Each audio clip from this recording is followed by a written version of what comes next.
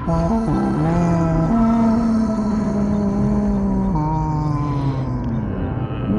Not Dead, a podcast about a story of survival. Bang, bang, bang, bang, bang.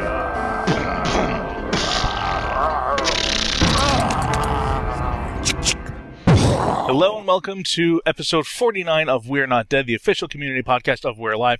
I am your host this week, Nick Voodoo. Britt is, I don't know. I think she's in Vegas.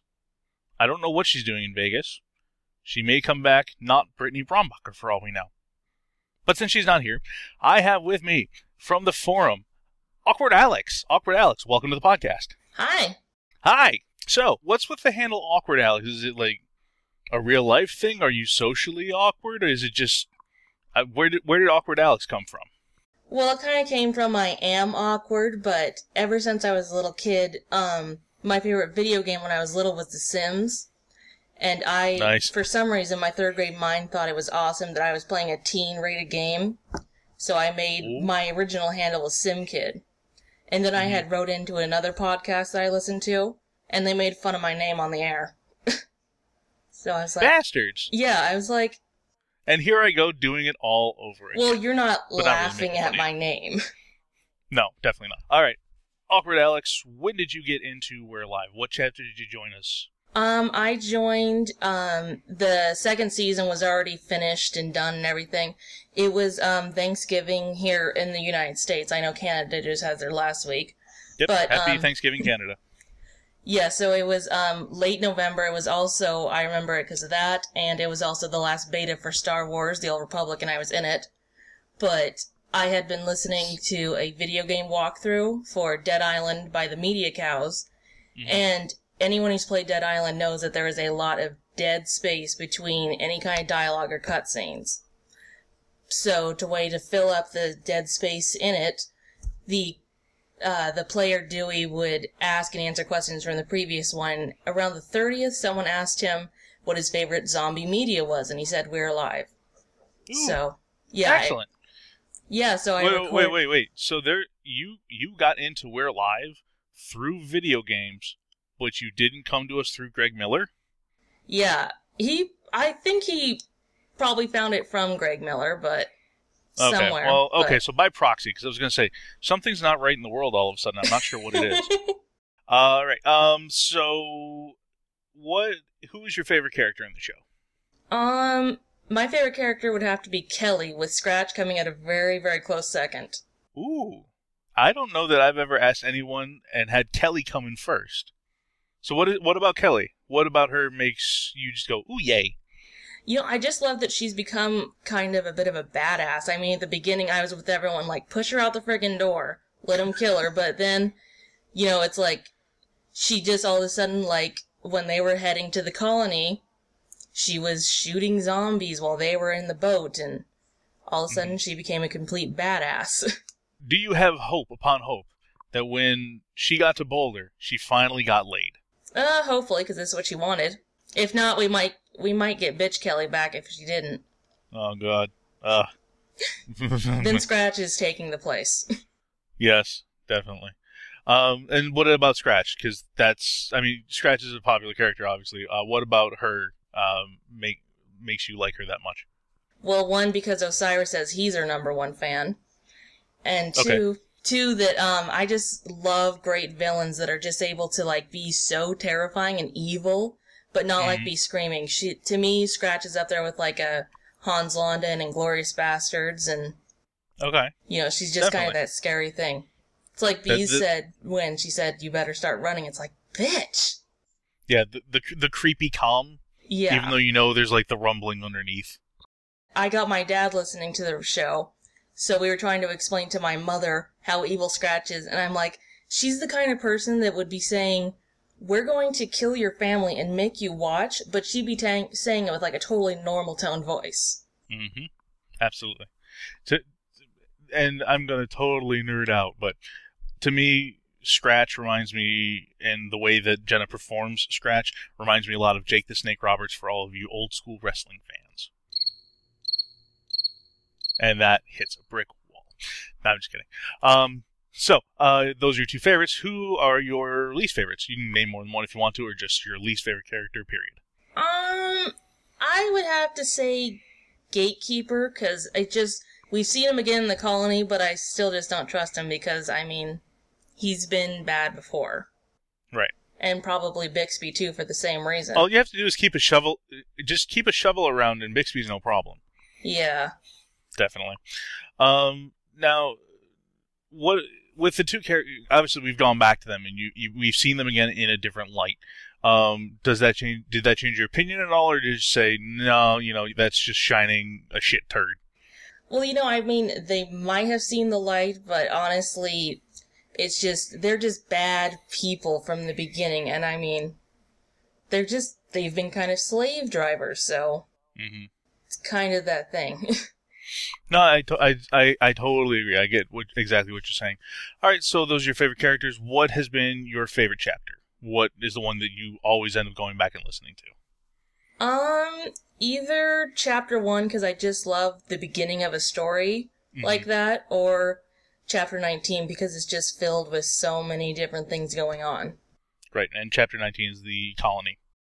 Well, Awkward Alex, I'm just going to continue to call you Alex, if that's okay. Yeah. Perfect. Alex, thank you for coming on, and let's get into the recap. What do you say? Yeah, let's do it.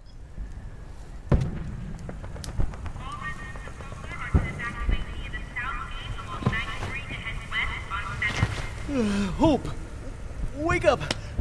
You heard that? What? Do not leave your cars and head directly there. Continue on 70 where a safe checkpoint will be established. Do not stay in the city and do not attempt to engage any hostiles unless absolutely necessary.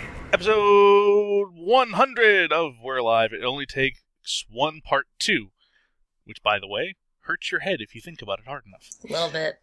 A little bit. Okay, we start off in Boulder. Distant shots and explosions are heard. Hope and Datu wake up in the garage and hear the evacuation call. Hope is concerned, by the way, if the beginning of this kind of sucks, it's because I wrote this on the train, and then my iPod deleted all of it. So I didn't go back, I sort of did it from memory, so I apologize. Hope is concerned because they don't have a car and Datu can't drive anyway.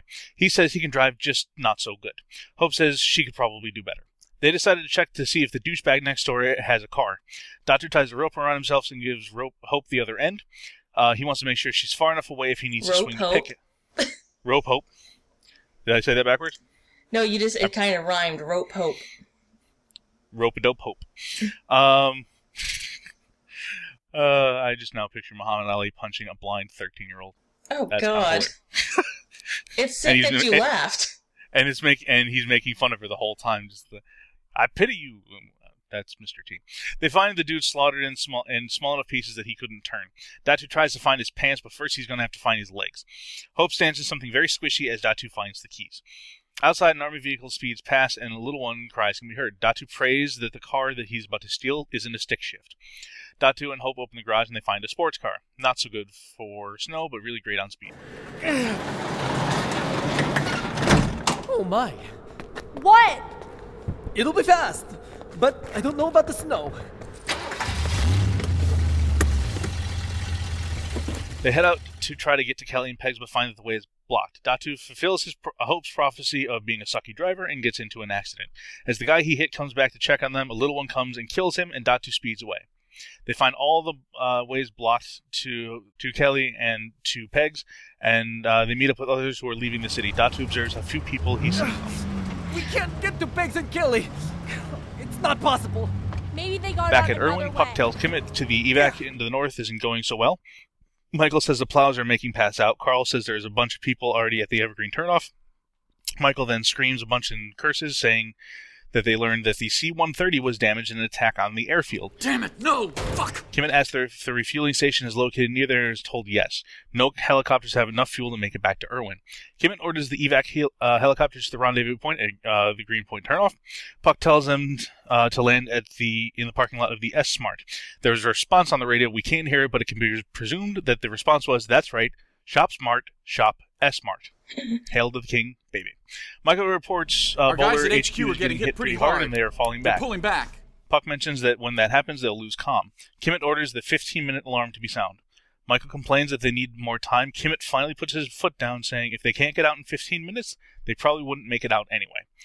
Puck says they have a favorable fallout wind at Irwin, and Carl presents the blast radius and the death predictions. Comms are now down at Boulder. There are only 2 sat phones. Michael leaves for the smoking deck and is told that the French girl came by earlier but wasn't allowed in. Robbins is outside and strikes up a conversation with Michael. Michael asks Robbins about the Chinook. Robbins is beating himself up for not finding Griggs and laments how his mistake has caused all this to happen. Michael says if not for Robbins, Kimmett would have flipped the switch much, much earlier. Robbins isn't comforted. Oh, shocking. Michael couldn't comfort someone emotionally. No, I don't believe you. I love this part, though, because it just reminded me of when Pegs dropped the pot. It just brought me back to an old school moment. Yeah, the fun part about this scene, I posted this on the forum too, was my favorite part of it was the role reversal. Michael sounds a lot like Angel, and Robin sounds so much like old Michael. Like, you see now that Michael has grown into something else, and you see him looking at someone making the same mistakes of, I could have done more, I should have done more, I could have done this, I could have done that. No, you can't. You can't do it anymore. So I thought that was actually kind of an interesting dynamic in their conversation too. Yeah, I love that too. Let me see here. Michael says Robbins is needed because he's one of the only people left who can fly. Robbins asks about the Pelican. Michael laughs, saying that their best mechanics couldn't get it working, but King Datu the Resourceful could. Robbins asks what happens now. Kimmett says the survivors are going to end up at Irwin, and Robbins mentions how he has a few people he's worried about. Michael says me too. Michael says if Robbins let him know who they are, he'll keep an eye out. Robbins asks where Michael is from, Irwin or Boulder, and he says L.A. Robbins says that's the first I have heard of that. Michael says he hoped Robbins had run into his friends, but Robbins is never really far away from his Blackhawk. 10 more minutes. Think we'll be able to see it from here? I doubt it. Just be glad you're here. Back in the outskirts of Boulder, Datu is following a car to the rendezvous point. The road is plowed, so they should be going in the right direction. The guy he's following apparently runs out of gas, and Datu pulls over. The man says he's taking a different way. He notices the supplies in the back of the car that Datu has been previously unaware of. Datu says to get in. The guy tells him to get the fuck out. Datu says that Hope is blind, and the guy says, are you? The ever-resourceful king of We're Alive proceeds to slam on the gas and leaving the dirtbag in the snowy dust. The dirtbag shoots at them as they escape. Datu learns that the douche nozzle lied about being out of gas, which prompts Hope to become a whiny little teenage bitch again. Hope asks him where they are after the guy cuts off his pursuit. Datu sees a sign for the 6, so Hope knows they are going east to west. She asks Datu what time it was. He says 7:23 a.m. The sun is behind them, so they are going west. She asks Datu where they're supposed to go. Datu says the 70s, so Hope says, he's so not helpful. This blind kid says I'm not helpful. Datu says if they can't find other people, he knows where to find one person, Michael. Hope bitches that this is the blind leading the blind, and Datu has finally had enough and pulls over. Datu laces into Hope, saying that the reason he left Irwin was to take care of Hope. He was the only one who did. He's also the one who convinced him to perform her eye surgery. He reveals that he would have stayed at Irwin, and as Hope tries to leave the car, Datu tells her if she leaves him now, she'd be screwed. Hope sheepishly apologizes. Datu tells her to sit down and shut the fuck up. Shortly down the road, there's a rest stop with abandoned cars. Datu leaves to look for a map, telling Hope to keep the windows rolled up. Oh, okay, but... Hey! No window on your side, huh? Sucks to be you. He breaks in. He breaks into a couple cars, breaking windows, one of which was unlocked and thus very unnecessary. Hope finds maps in their own glove box. Datu tries to defend himself, saying that he doesn't drive enough to think of that. Michael checks his watch. Puck reports all helicopters have made it to the rendezvous point. Kimmett says it's time as Carl hands him the phone. Michael asks if he's sure. Are you sure about this? We have no choice. Damn it. Datu has found himself on the map. He realizes if he continues on the road he's on, they'll reach the 70. If no one is there he can see the path to Fort Irwin, so he was suddenly able to get to Fort Irwin if that becomes necessary. And we could head all the way south, and then go along this way to Fort Irwin and... Oh my god! What's happening? I don't know! Oh! Get down! Hope! Datu!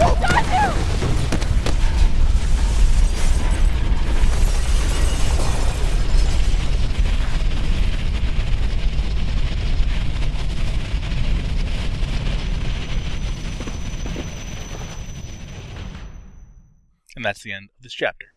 I absolutely loved the part at the end with the bomb because I talked to my grandmother a lot about this episode, and I mentioned on the forums that outside Las Vegas in the 50s, she watched the atomic bombs being tested.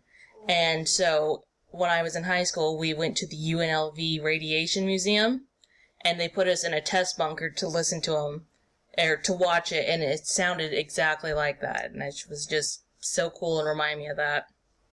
That's cool. I mean, I assumed just through the thoroughness of Casey that would be an accurate depiction of it. And that is just insane. Like, even just through headphones, the sheer volume of it, I could feel it like rattling my brain. I can't even imagine what it feels like to experience that in person. That's just crazy. I remember seeing it in like the test bunker, and it's just like the room's like completely dark, and you're in this concrete like box, and everything's just like completely bright in an instant, and it's that exact same sound. Now I'm wondering, he should have been close enough, I think from the maps that we saw on the forum, he should have been close enough in theory that he should have been able to see the mushroom cloud and the light. I know that there's mountains in the way, but I assume he could see that, which is, I'm pretty sure, what keyed him into the fact that this is bad. Something really bad has just happened. We're in a lot of trouble.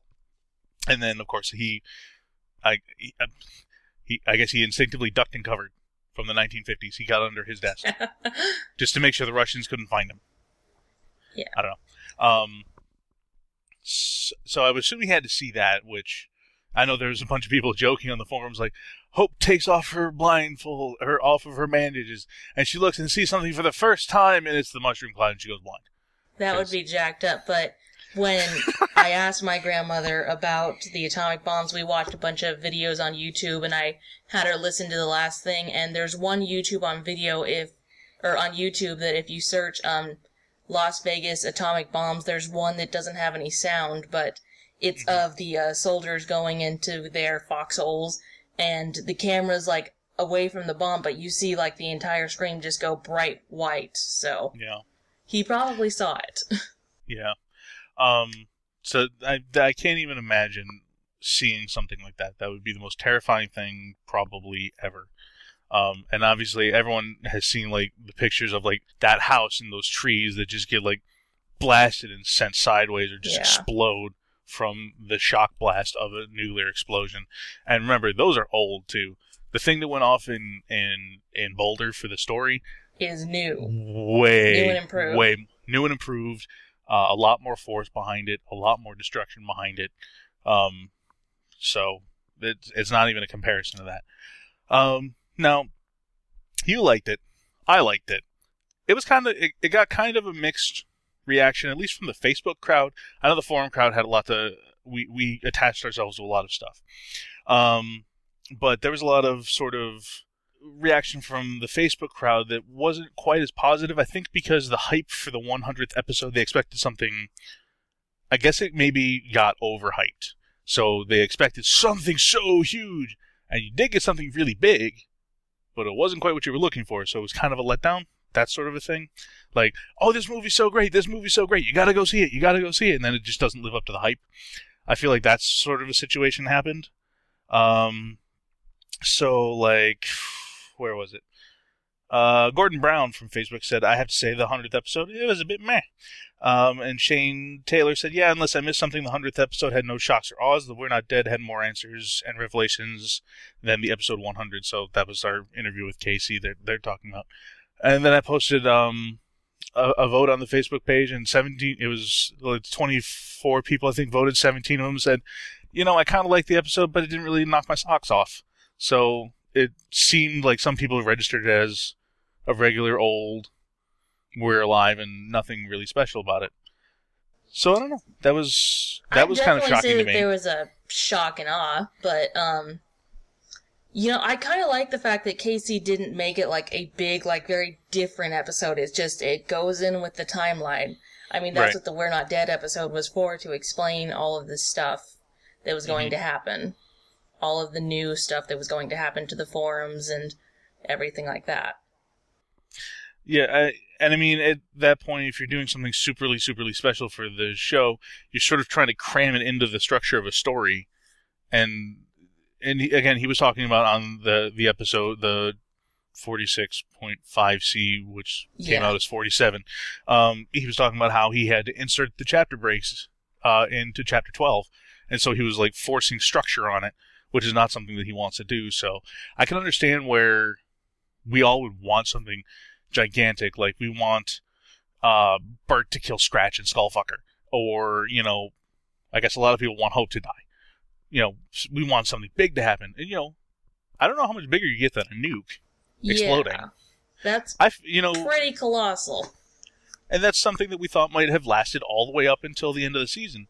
We have the bomb, we have two of the bombs, we have one under Irwin, we have one under Boulder. Who's going to blow it up? Well, it's Kimmett. He's going to do it right now. Beep, boom. There was almost no suspense to it. Maybe that's what people were upset about, was we got the information really quick, and then we utilized it really quick. Maybe that was what it was. Maybe, because it's almost kind of like, when you talk about it, it's kind of like, when we found out Kalani was the rat, it's kind of like, it all happened in that huge chapter, and I love that chapter, don't get me wrong, but yeah, it is just that kind of thing where all of a sudden it's like, we've been waiting, and it's like, whoop. Yeah. And then the rug's pulled out from under you. That's it. It's over. You know the answer now. Yeah. All right. Some posts from the forum. Pikey Paw, happy Thanksgiving, sir. Our resident Canadian. Yeah, Hope was annoying this episode. However, I have a 13-year-old stepsister, and Hope is supposed to be 14. From my experience, she is pretty accurate representation of that age group. I have a very similar interaction in real life. Her second-guessing my every decision, doubting me, and while I threatened to throw her out of the car and be eaten by zombies. So I'm going to assume that Hope is supposed to be irritating. Yay for Casey's realism. Yeah, I have to say, I would like to say that when I was a teenager, I wasn't a total brat like most teenage girls, but I hated teenage girls even when I was a teenage girl. I just hope I wasn't that bad. Yeah, my family hated me when I was a teenager because, by golly, I was annoying, and I debated for the sake of debating. I knew I was wrong half the time, but I just loved the fight. It was like sparring, and then my family got sick of it and got wise and learned to never talk to me ever again. I think my family got off easy because I was very socially awkward, so I was just very quiet, easy, did my homework, played my video games. Perfect. Yeah, I was not that easy. Hardcore, you maniacs, you blew it up. Damn you all to hell. Sorry, just had to channel Chuck Heston for a second. Not sure what to say, I guess. That's how I read it in my head, too, when I saw that one. You have to. You have to read it like Charlton Heston. If you don't, you're not human. Or you have never seen that film. I'm 21 and I know what that is. I am very proud of you. Because there are so many people that don't know good movies like that. Or, air quotes, good movies. Well, even if you don't, you have to know some lines like that. You have to know them from something else. Oh, yeah. You have to know. You have to know, least. At least know the line. Because if you don't know, like, I'm walking here. You have to know what that line is. I guess we say the 100th episode really ended with a bang. Okay, sorry, lame joke. I gotta agree with the others. It was really satisfying to hear Datu to tell Hope to shut up. So we had a few minutes of helpfulness, but mostly it was a lot of bratty complaining. All in all, it was a damn fine episode, Casey and company. Congrats. P.S. Oh, an additional note. Hopefully the absence of Peg and Kelly is due to Alyssa Elliott not being available and not an indication we won't hear them again. I don't think I can stand not hearing Peg's voice again, or Kelly for that matter. Again, that was hardcore. The P.S. was responded to by Casey saying that this was recorded well in advance of Alyssa and her appendicitis in Japan. So that's not the reason. And Alyssa's also one of the script editors, so she's always around. Fun factoid. Fun factoid. I actually did not know that. Me neither. I knew that Blair was one of the copy editor type peoples. I did not know that Alyssa did that for him as well. So that was fun to know. Mm-hmm. Let's see how. Devilish Pizza. I wonder how accurate the explosion and shockwave we heard was to an actual nuclear explosion. We just covered that. Thank you, Alex. Does it really travel from point 0 to greater than 4.7 miles in just a few seconds, or is Litmaster right thinking it was a rock slide we heard at the very end? But again, we just covered that, so that, again, to you, who's heard this from a museum who would, in theory... Thank my grandmother for watching them in high school for fun. Let's all go down to the nuclear explosion site. That's It'll what be they a did great for time. fun. That's what she told me. That's what you would go and see. Oh, that's And this so was crazy. before Vegas was like the place that you could see above space, so it lit up That's true. everything. It's just so weird to know that there was a group of people that actually went and go to watch a nuclear explosion for fun. Like, did they bring, like, picnic baskets? Well, it was just something that you could see in Vegas. I mean, it was out in the Nevada testing site, which is a little bit Right. outside Vegas, but you could see it from the entire thing. And if you, I was Googling all this stuff to make sure all of our stuff was right for talking about it on the forums and stuff. And if you, Google Nevada testing site, it'll bring you to the Wikipedia page, and all the soldiers are, like, not that far from the bomb. So civilians were quite a bit farther away, but they're still, the soldiers are so much closer. It's like, I can't believe anyone would be that close. Well, who knew about radiation then? Pshaw. Cabbage Patch was responding to someone's post. Basically, were Datu and Hope going to slowly die of radiation poisoning? He's the one that, again, Cabbage Patch, if you're going to experience the zombie apocalypse, find Cabbage Patch first. I know. He's like the Dachi Resourceful of the forums. And he knows how to shoot a gun correctly and not be excited when it actually works right. At their current position, it's extremely unlikely that Datu or Hope received a dangerous radiation dose from the explosion. They're more than 30 miles away, with some serious mountains between them and Boulder. Once the immediate blast of radiation has passed within the first few seconds, the main radiation threat is from fallout, which the winds are mostly going east of Boulder. And then he goes into a few more things about radiation. Friginators asks, why all the Hope hate? Jane's been doing great, and besides, Hope's remarks are completely understandable when you take into account she is running for her life with King Datu the Resourceful, is a terrible driver, hopeless shot, and is quite gullible. I do have to admit, though, that one point where she said, you're not being helpful at all. Well, he is being helpful, but you do have to admit that she's just figured out where they are, all the directions, where they're going and everything. All while not being able to see. At that point, she did have a few helpful points, but still, Yeah. she was being an annoying brat. Yes. And again, it's not hate on Jane or her performance. It is hate on the character who is annoying and we want to hit in the face with a shovel. Slim Fit. I definitely smell a love triangle between Michael, Pegs, and Robbins. Because the whole adult friend finder thing, and both Michael and Robbins are being worried about people in Boulder, it just sounds kind of like a KC twist. Anybody else? So Robbins does mention those people that he's concerned about. And Michael says he is too. Do you view that as the potential brewing of a love triangle, or do you think it's people inserting a love story where they don't need one, or where do you come down on that? Is Robbins Peg's new boy toy? It didn't even occur to me. It's possible, but I'm kind of thinking it's not. Actually, I think while I was waiting for you, I was reading the forums. I think someone just responded to what you said. But I don't think so. Yeah, I saw the response. I didn't see who posted it. Let me see if I can find that real quick. Basically, the response to me was, hey guys, where the hell do you get this? My question was, how do you reconcile the thought that Robin says he'd never heard of anyone from LA? And I Am Paul says, because Pegs would have told him about Michael, so he would know to watch what he says around him. Which, I suppose, and there was also someone on Facebook that brought that up as well. And I don't think I copied that down, so I apologize, Facebook user who brought up the same sort of thing. Oh, I'm sorry. Angus Isidore Rioche says there might be a love triangle, and I think they may have not mentioned their LA roots to Robbins. So I suppose that's possible. I don't know that I buy that. I don't either, but it's one of those things that I don't think it is either, but, there's always some way that Casey will twist it and make it workable. Like all the people who said, I hope it's not going to be Kalani. I hope it's not going to be Kalani. And then it is, and he makes it where it works so well. Yeah. I mean, that if it is, then Casey will make it in some way that it's awesome. I don't know that I buy it simply because, and this may go to an acting performance thing, Robin sounded genuinely shocked when Michael said that I'm from LA. Like, oh wow. I've heard people saying, oh, I'm from here, I'm from there. I've never heard anyone say I'm from LA. So I don't know where I fall on that, but I'm putting my hat currently on the fact that I don't think there's a love triangle. I think he's thinking of someone else. Yeah, and maybe it's just not important to the story. Too. And he also said in the episode before, I think, that he was in the Boulder, Colorado National Guard, so he might have someone there who he was tied to before the apocalypse. So he's a local boy from Boulder, and just happens to have a bunch of people that he might be caring about.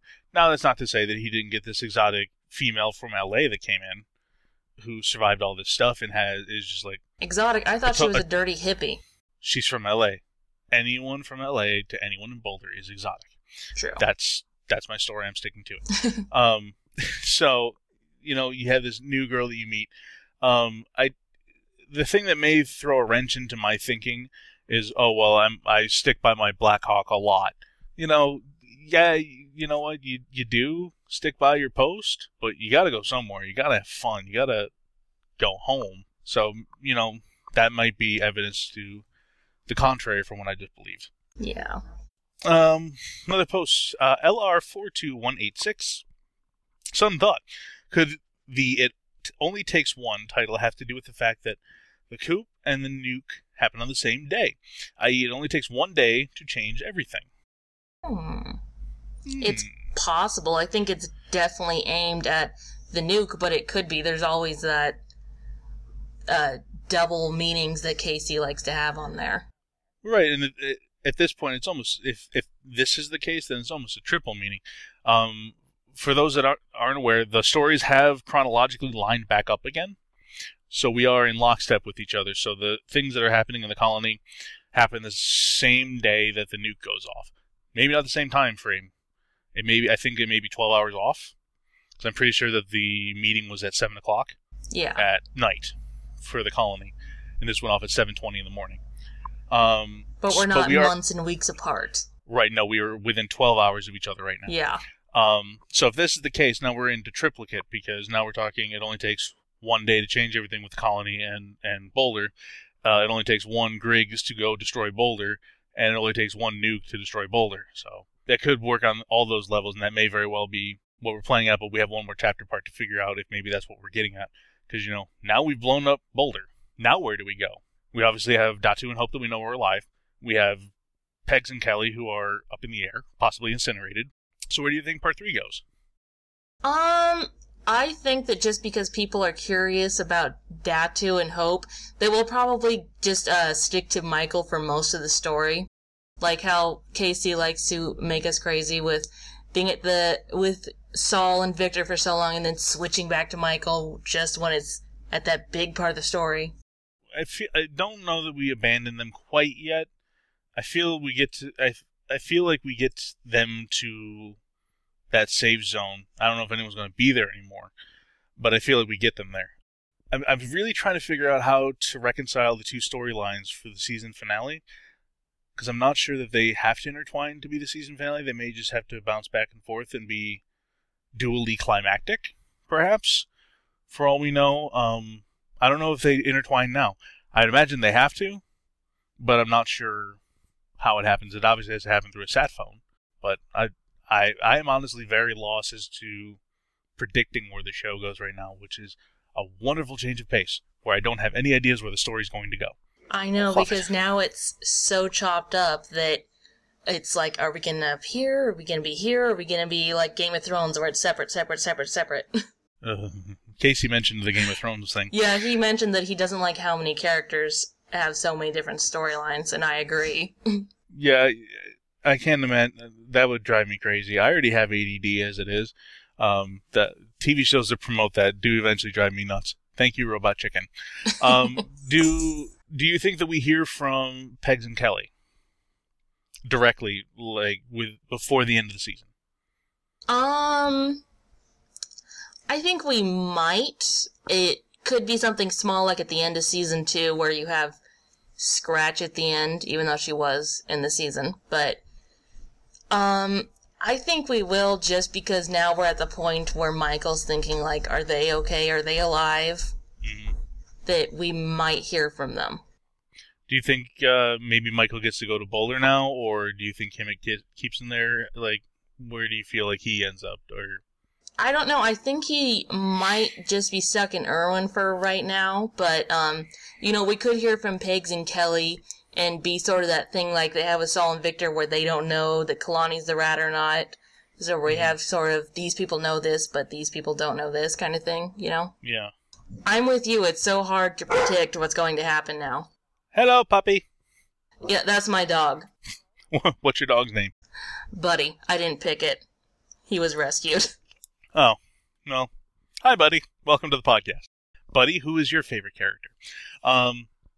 He probably said it's my dad and his favorite character is Bert. Oh, of course, yeah. There's always Bert. Bert's the ever popular. Yeah.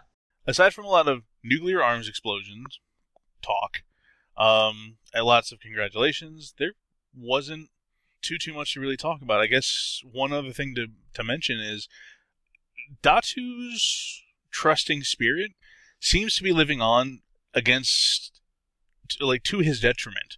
I know, he broke 2 zombie rules. He didn't check the car before he got in it, and Absolutely. He trusted someone. Doubly, absolutely. Again, this is something I'm pretty sure was in the podcast that no one else has heard yet, except for me and Sean and Oren, because we did it. But we're talking a lot about... And bees. Bees heard a lot of it. Don't ever forget bees. I never forget bees, because bees can do whatever he wants to this podcast, and I can't do anything about it because I can't stop him. Like the time that he turned me into a chipmunk. I love that. Half the time I don't end up hearing, I listen to the podcast just, remind myself of shit that I said so that I can try to be consistent when I'm talking to people. And also just to critique myself because I'm sadomasochist that way. But I don't get to hear it before everyone else does because it usually comes out when I'm at work. And then all of a sudden I start getting tweets, that was hilarious what happened at the end. I was like, oh, what the fuck happened at the end this time? It's like, what did you do? What did you do? I was so mad when I was listening through with the interview with Casey because he edited out the 30 some odd seconds of Casey looking for one of his boards, and I was like, you son of a bitch, you never do that for me. And then he put it in the end, and it was hilarious. But yeah, do you feel, we were talking about Datu and how his type of character sort of survives well into these stories because he's a resourceful person. He's needed to do mechanical things. But, we've seen now that he is way too trusting. And that's a really kind of fatal flaw to his character. How long do you think he can continue to do this sort of stuff and not have it blow up in his face? I don't know. I mean, maybe it's because he's been with someone since the beginning of this thing. I mean, when we find Datu, he's locked in an elevator in the tower, and since that time, he's been with someone covering for him, so we haven't really seen this much trusting attitude out of him. So I'm not sure how much longer he'll last being out there with only Hope, but there's not a lot of people left in the world, so maybe he'll make it. True, and, again, Datu, when he was by himself in the arena, did bludgeon a zombie. He did bludgeon a zombie to death. I forgot about that for a with second. a table leg. And again, yay, King Datu, the resourceful. You found a weapon when there was none to be had. But he bludgeoned one to death. He shot the one in the helicopter. Granted, it was kind of like a shooting gallery. Here, shoot it. He gets by. He's not. He's the type of person that if you were picking a gym team in gym class, he would be the last one selected, but somehow he'd be the gym class hero, and he would win the game for you. He's that type of person. I just don't know how much longer it lasts for him. Because he keeps making, really bad mistakes with other people. So I don't know. He's a confusing character. He is King Datu the Resourceful. We all love him. I have a man crush on Datu. I know I read that somewhere. It made me laugh. In class, I got in trouble. Oh, sorry about that, dude. I try not to make people laugh ever. Because that's not how I roll. So, there's that. Hope is annoying. Kimmit is Kimmit. Kimmit's a dick. Kimmit's a dick. Kimmit blew up the world. I've said it a few times on the forum. Kimmit's a dick. He's going to make radioactive zombies. No, he's not going to make radioactive zombies. Okay, let's talk about the radioactive zombies. There's a theory on the forum that has been posted ad nauseum by a lot of people ever since we learned of the nuke. Osiris. Osiris. About radioactive zombies. Now, we know that zombies are resilient. They have thicker skin. Well, these ones, in theory, have thicker skins, thicker bones, have membranes around their organs. But as Tanya said, they're not that much different from you and I. They are of fragile. similarness. They're fragile enough that if you shoot them in the right way with the right gun, they will die. With the right amount of bullets. With the right amount of bullets, namely 14,000. If you catch the right one, you can cut its legs off. It'll bleed out. They are relatively alive for zombies. So I don't know that they can be radioactive. I don't know if they can sit there at the outskirts, get blasted by radiation, and then turn into this glowing monster. I just don't know if it's possible. But you seem to support this theory. No, I was just joking. Good. You can stay. I was just joking. I like to play the back and forth with Osiris. Yeah. So that's, I think, pretty much it for this episode. There was a small little theory about when Michael goes out to the smoke deck and the girl says that the French girl was here earlier, and people are thinking, I wrote that down and I forgot. What's going to happen with Riley? Did she go to Boulder? I don't think so, but... Right. That little private lady came out and said the French girl tried to come in, I couldn't let her, blah, blah, blah. And people were saying that was Riley coming, all excited, I finally get to go and do something special and fun. And they took it as that. I don't know that it was... Riley probably doesn't know what's happening in terms of the nuke. Because I think only people in that command center know about it. Yeah. So it's obviously not that. It's not her trying to plead a case to keep the nuke from going off. So it's not that. It could be that she's going to Boulder. It could be that she finally finished cleaning up and wanted to let him know from the autopsy. Although that would be a really long cleanup because that was about, I think it would have been about 12 hours before that. So I don't know. I don't know what reason other than what people have suggested, I'm going to Boulder, do you think it might have been? Honestly, it could be anything. The way everyone knows the way that Casey works. If he puts something in there, it's for a reason. I'm just trying to figure out what the reason would be. I thought you would know. No, I didn't put too much brain power to it aside from listening to what people... There's definitely something to it. I would say there's definitely something to it. I don't know how important it is, and I guess maybe that's something that we'll find out in the next chapter part, is what happened with Riley, because, we've blown up Boulder. We only have 2 connections to it right now, and that's Hope and Datu. So maybe we do focus entirely on Irwin and the things around there, and find out that she went there, and that's maybe why Michael loses his mind and tries to kill Kimmett or whatever. I don't know. Maybe she was just trying to have a drink with Kimmett. Maybe. She wasn't really looking for Michael. She wanted to have a drink. Maybe she found a bottle of alcohol. She just wanted to share it. It's a celebration. We're killing the last human city. Have a shot. Like you do. My dog is looking at me funny because he thinks I'm talking to a wall. I think that you should promote this. Continue to talk to the wall forever and ever. Let me see here. This is one of those things where I would request that Bees edit it, but I know he won't. So, with the new launch of the website, again, you heard about this on the previous podcast with Casey, was that the forum links directly to zombiepodcast.com, not zombiepodcast.com/forum, zombiepodcast.com. So, users of the forum, as you are going around posting threads, do be careful of your spoilers in your titles. We don't want to spoil things for people that are new, because once again, people that show up to the website aren't necessarily caught up. There are a lot of people that are not. There are a lot of people that tread through here very carefully, trying to avoid spoilers, and we do the best we can to make sure that they don't get spoiled. So if you're posting a new thread and like, oh my god, nuke Boulder. No, don't post that. Find a way to get around that if you can. Zombie Bane had asked why it's too extreme talking about the nuke. How about some tension, like sending in firing squads that they need to mow everything down? How come no friends besides Tommy have turned? Let's really mess with their heads. I miss Paul. I can't believe no one has lost their mind yet. We need people who are absolutely losing it and therefore are a problem. Sorry, Casey, your writing is awesome and I hold your storytelling on a pedestal. I'm an aspiring writer too, but I'm getting frustrated with missed conflict and tension opportunities. I really wish Hope killed one of the guys and told that too. Quit being so frustrating. You can't count on a blind girl to save her life all the time. Maybe this is just how we differ. Hope you don't kick me off the forum. We're not kicking you off the forum.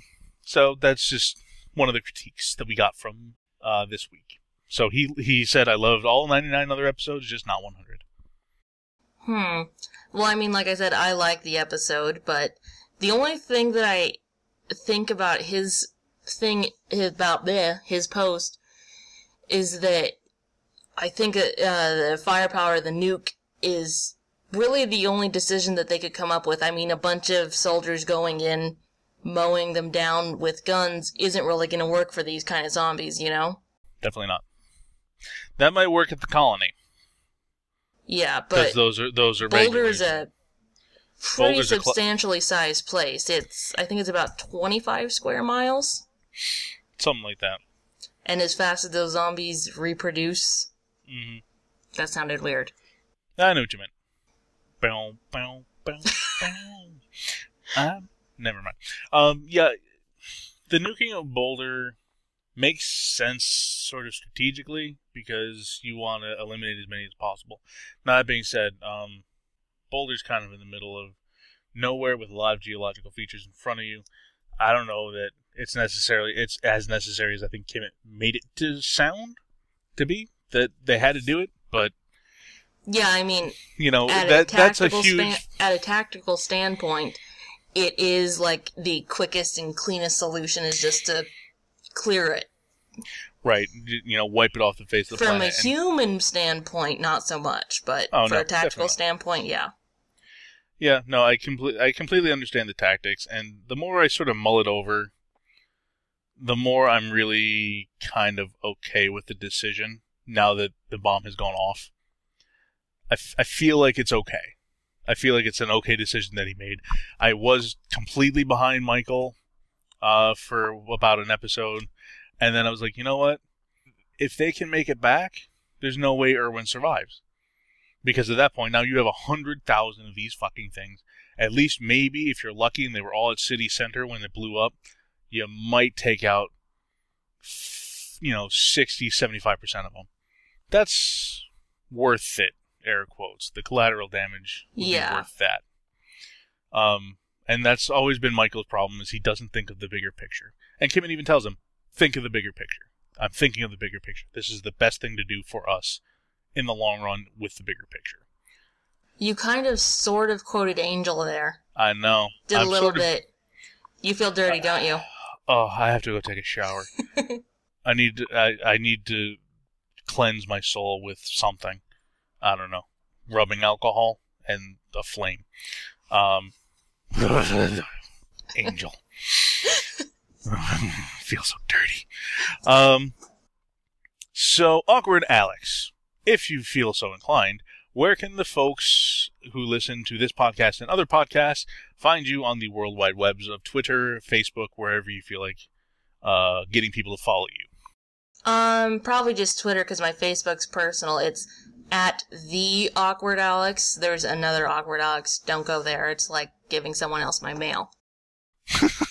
All right, so the Awkward Alex, all spelled out the correct way, correct? Yes. All right. So at the Awkward Alex, I am at Nick Voodoo. This podcast is at WND Podcast. The email, if you would like to be a guest host, just like Awkward Alex. That's what I did. That's what you did, is you emailed me at we'renotdeadpodcast@gmail.com.